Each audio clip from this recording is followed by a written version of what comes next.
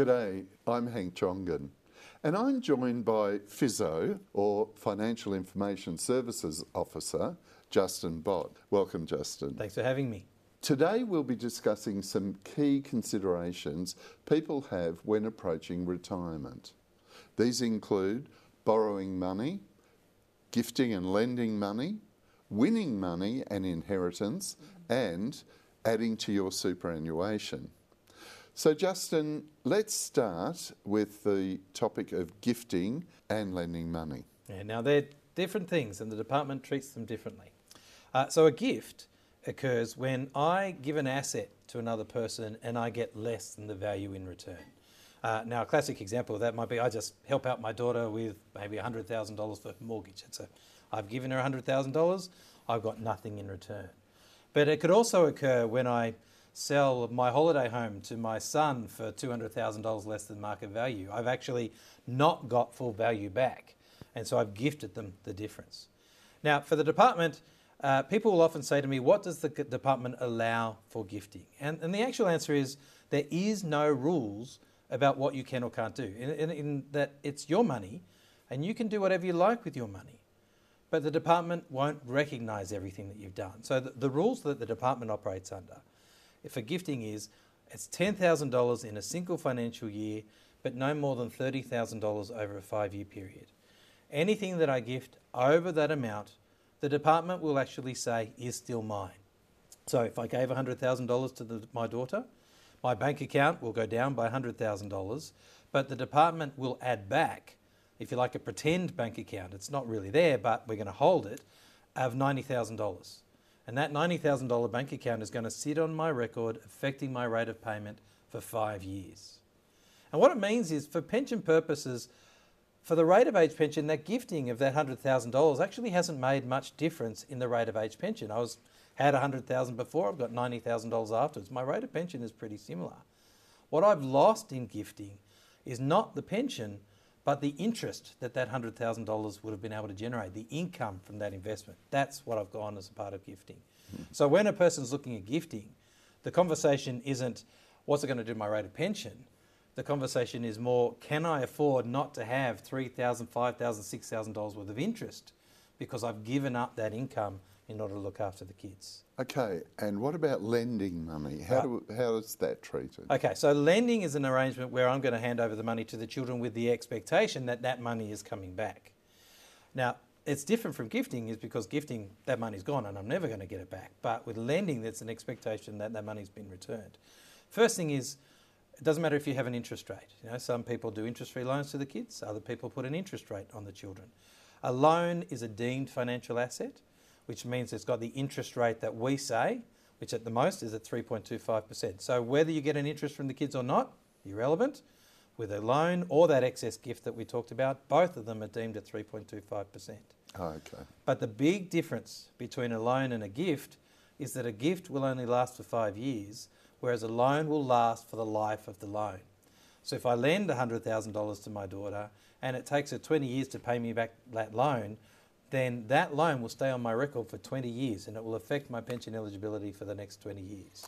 So the rate of repayment is almost irrelevant as well, except for the period of the loan itself. Yeah, that's correct. So if they repay, what you want to be doing is telling the department that you owe or you've lent less and less money, because as the child's been repaying the capital, the amount that you're owing is being reduced and therefore that asset is gradually disappearing. Mm-hmm. But the interest is charged is irrelevant. You know, whatever you decide, if you do or don't decide, again, that's up to you. We're going to deem it regardless. You mentioned deeming. What is deeming? Deeming is the way that the department determines income from what we call financial assets. Now, financial asset, bank account, shares, managed investments, loans, those excess gifts that we talked about. And it's an interest rate that we determine that you're receiving, whether you're getting it or not. So if you like, it's like a universal leveller. It treats all of these financial assets exactly the same. And in effect, it takes Centrelink, or the Human Services, out of the picture in deciding why I would choose a bank account over a share portfolio. Because if the department treats them both the same, then it makes no difference to us or your rate of payment which choice you make.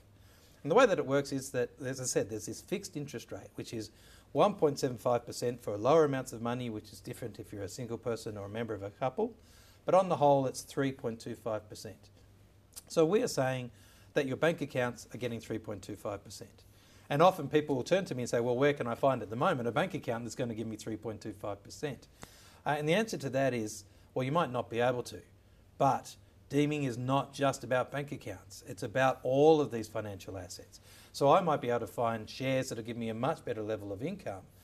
And knowing that the department doesn't make a difference between the two, I've got to ask myself the question, is bank accounts right for me, or should I be looking at a better income source from those other investments?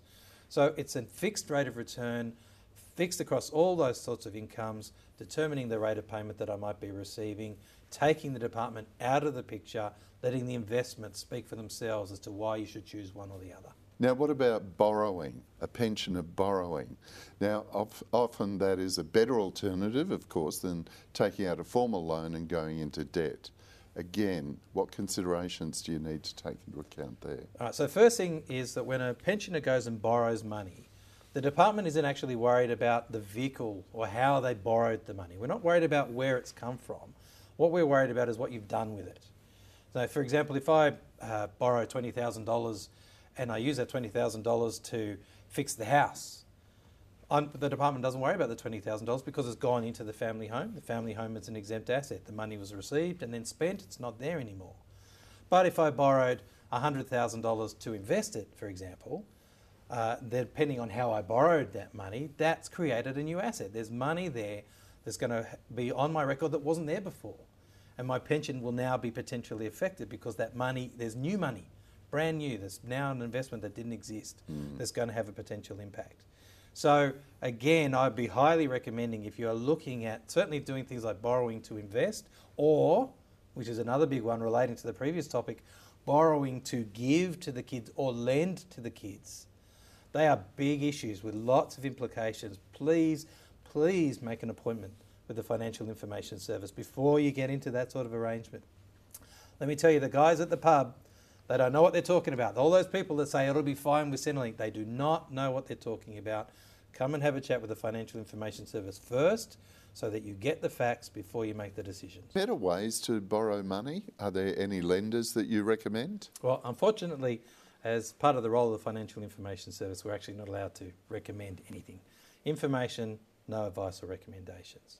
Now, in saying that, if I'm looking at borrowing large amounts of money, then there's no easy method. There's no simple, cheaper way. I've just got to investigate best interest rates, investigate fees, and all the things that research that I need to do before I decide to borrow that money.